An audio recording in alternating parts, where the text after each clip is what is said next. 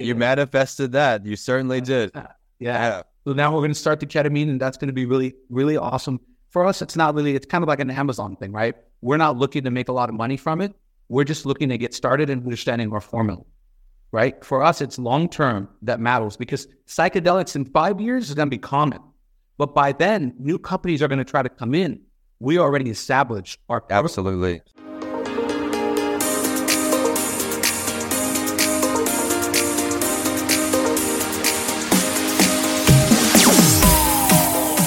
I am excited for this show. It's always fun finding people in the mental health space that are also entrepreneurs doing big things on their own. I had the great conversation to start our relationship with Mark roughly a year ago on a mental health break. I learned all about his personal journey, what led him to start his company, and now I've learned he's expanded. We had to bring him on the show. So Mark, thank you so much for joining That Entrepreneur Show. Hey man, thanks so much for having me. Happy to be here. I'm excited to have you. As I mentioned, he has experience in the mental health space. If that topic does interest you, scroll down the episode description, take a listen to his testimonial on a mental health break. It was very, very impactful and also inspiring at the same time, as you'll learn from today on his entrepreneurial journey. Mark, if they missed that first show, introduce us to who you are and then dive into this business that you have. Yeah, sure. So my name is Mark Rizkallah. Obviously, the first show we did on mental health was kind of talking about, the mental health, the struggle that's been going on, kind of the sad ramp up of mental illness, especially since COVID. And I think it's not necessarily that more people are experiencing mental illness. I think now people are talking about it. I think it was always there, but it was this stigma, it was in the background. So we're able to talk about at the time psychedelics and kind of that stuff that's coming, that's going to help hopefully change this space and give us more tools to help people. And then obviously that part of the reason why we were chatting was because we're in that space and we're doing that. So obviously we have the outpatient here, which is servicing about 35 clients at a time. We have this outpatient plus a few transitional livings.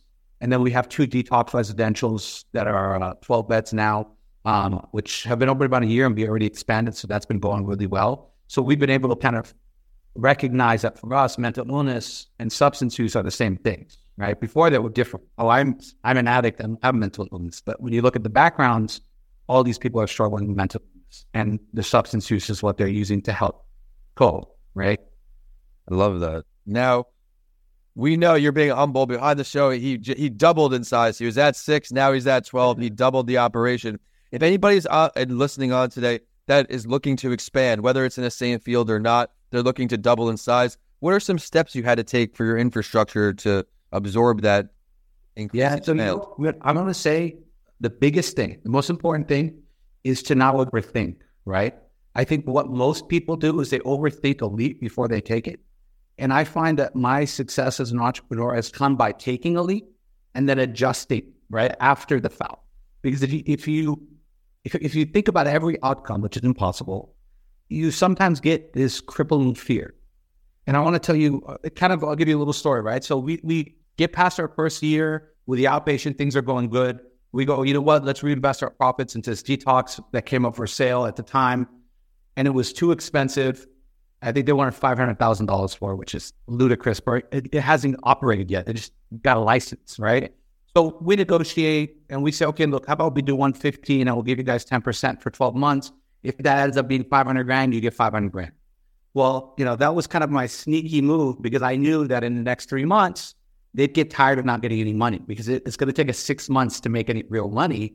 And they would come back and say, well, look, just buy us out. What's the number? And that's what ended up happening.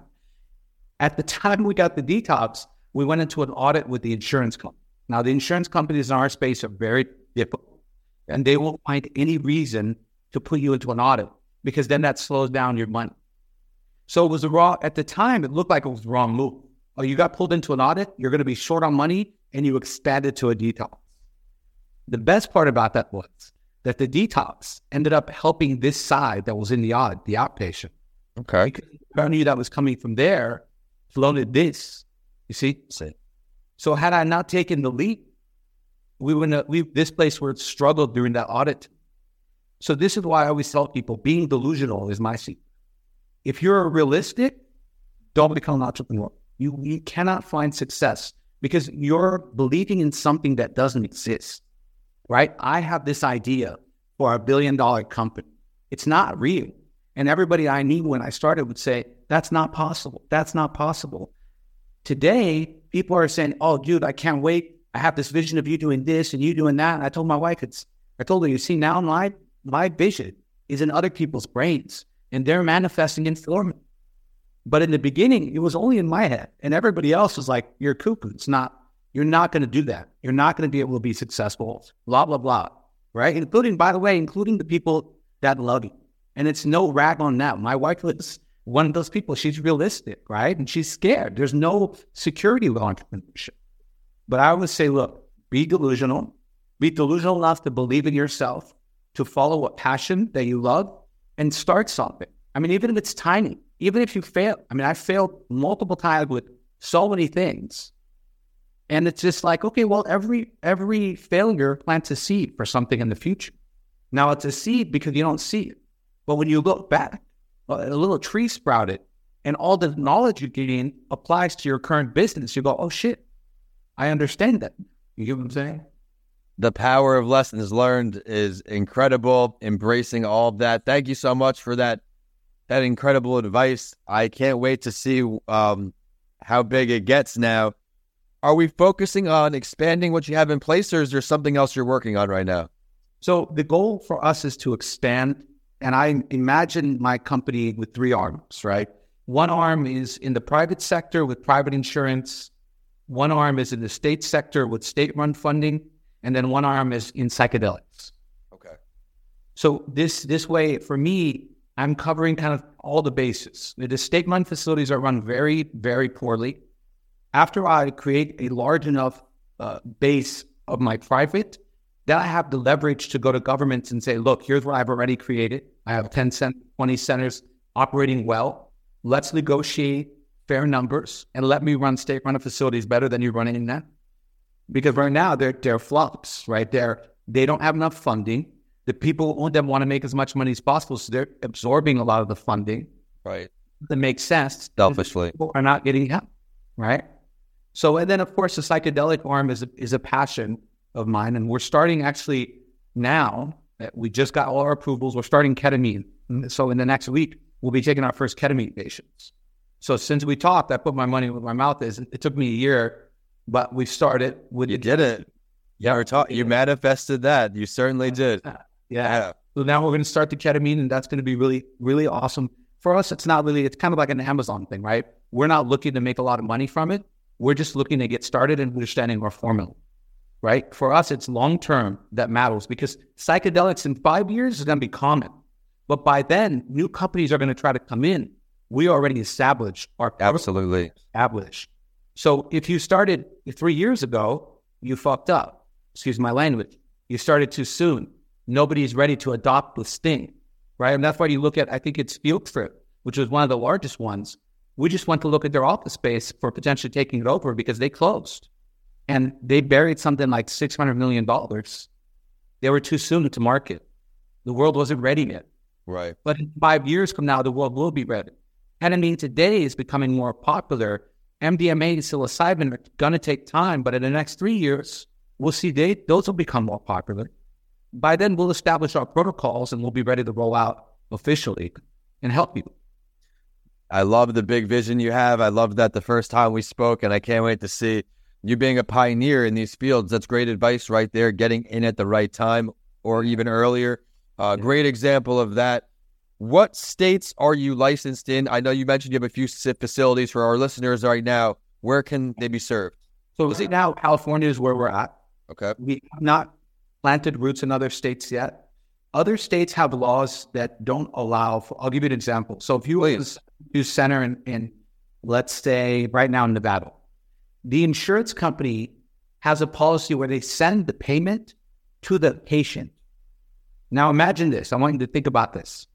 You're a heroin addict, right? You just received a check in the mail in your name for $30,000. Now you're supposed to sign that over to the facility. You're a heroin addict. You just got $30K. You're throwing a party, right? Big party. So this is the issue that's slowing us down in some states. They wait for legislation to catch up in California, and I think in Florida, and Nevada's got it on the ballot now. But the idea here is that if you have a substance use diagnosis, the check doesn't go to you. It goes to the center. Imagine that. Ironically, for mental health, the check still could go to the patient, which is It defeats the purpose. But see, this is the insurance company's plan. Their plan is to slow you down as much as possible. Well, contrary to what people believe, they do not want centers like us around. They do not want to pay for clients because they go, hey, these clients are going in and out of centers, in and out of centers. And it's like, you guys are covering a short stint and you want 10 years of trauma to be fixed in 2 months.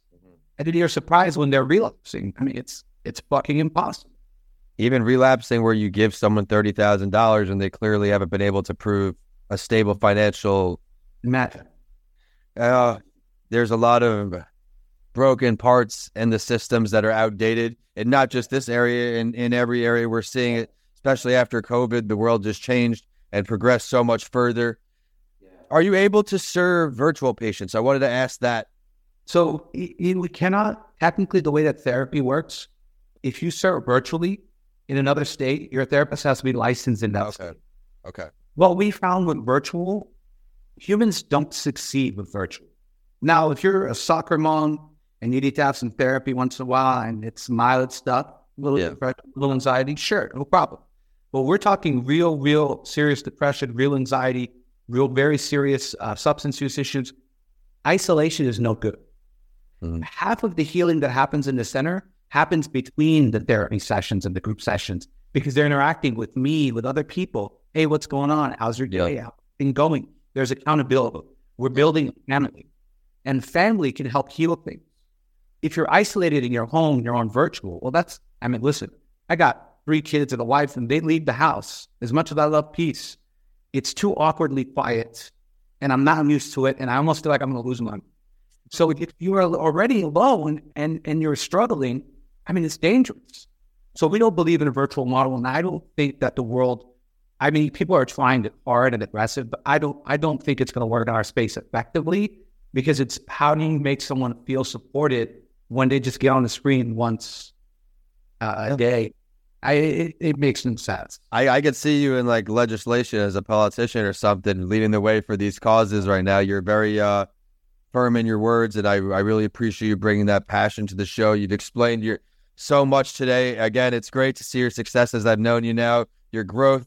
Everyone out there, head to this website. Where can we find you online, whether it's LinkedIn, website? Where's the best place to find you? Yeah, so you can go to our website, TalluahHealth.com or purposesrecovery.com, and you'll see, I'm on there. You can reach out. And then I'm on LinkedIn. I'll send you the link for LinkedIn. I'm not really heavy on social media.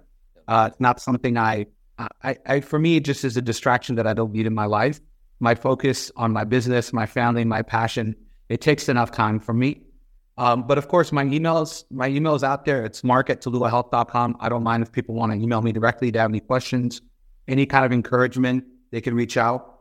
And I just encourage people entrepreneurship's amazing and I love it. And I want to encourage more people, but I think you should know who you are first before you dive in because not everybody is cut out to be an entrepreneur. And that's okay. Mm-hmm. On top of that, I want to kind of, if I can, just take a minute to, there's some things to entrepreneurship that really tumbled me in the beginning. They tripped me up. One was that I need to wear all these hats. And then there for a long time, yeah. I suck at some of these hats. Oh, yeah. And then I feel inadequate because I'm like, well, am I really a good entrepreneur if I can't wear 7 hats?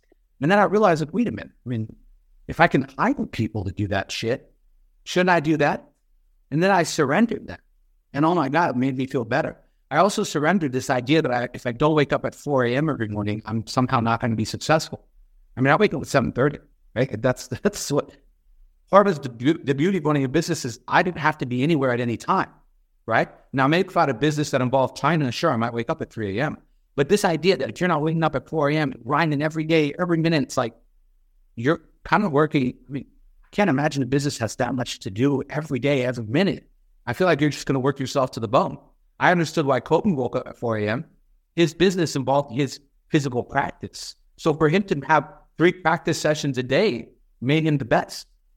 Well, what the hell is a CEO of a company doing at 4 a.m. other than just checking his emails to make sure the company's not burning? But when you find those people have this mentality, you need to be up at 4 a.m. you're going to fail. You need to wear 10 hats, you're going to fail. That's not true.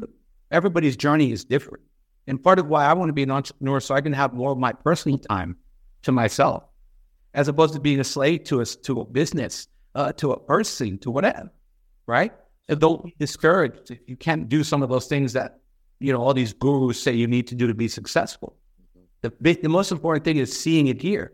Everything in the world exists because it was seen in the mind first. You see it in your mind, you can create it in the real world. So start there, and then everything else finds its way. Thank you for ending with that. It's a big reminder. Everyone is different. What works for some doesn't work for everyone. Don't be discouraged if mornings aren't your thing. Leverage the evenings. You might be a night person. There's not one set formula. For me, I'm a grandpa. I'm not a night person. I'm tapped out at night, but I leverage my strengths. I exercise when I can, and I get my day. He just gave great advice there. Be yourself. Work what works for best for you. Find your passion, and your expertise is what the first step of entrepreneurship is. A lot of people think a business idea is great. They'll do it. Is there a need for it? A, and do you care about it enough to be told no 1,000 times and then still go for 1,001? Incredible episode, Mark. I'm glad we got to reconnect. Congratulations again on the growth. And with that, be sure to check him out online. We are at The Entrepreneur Show on all social media. Head to @VincentDeLancey on YouTube. Subscribe there and check out some video clips from today's show. He crushed it, and we will check in with him again next year. Mark, thanks so much again. Thank you, brother. I appreciate you.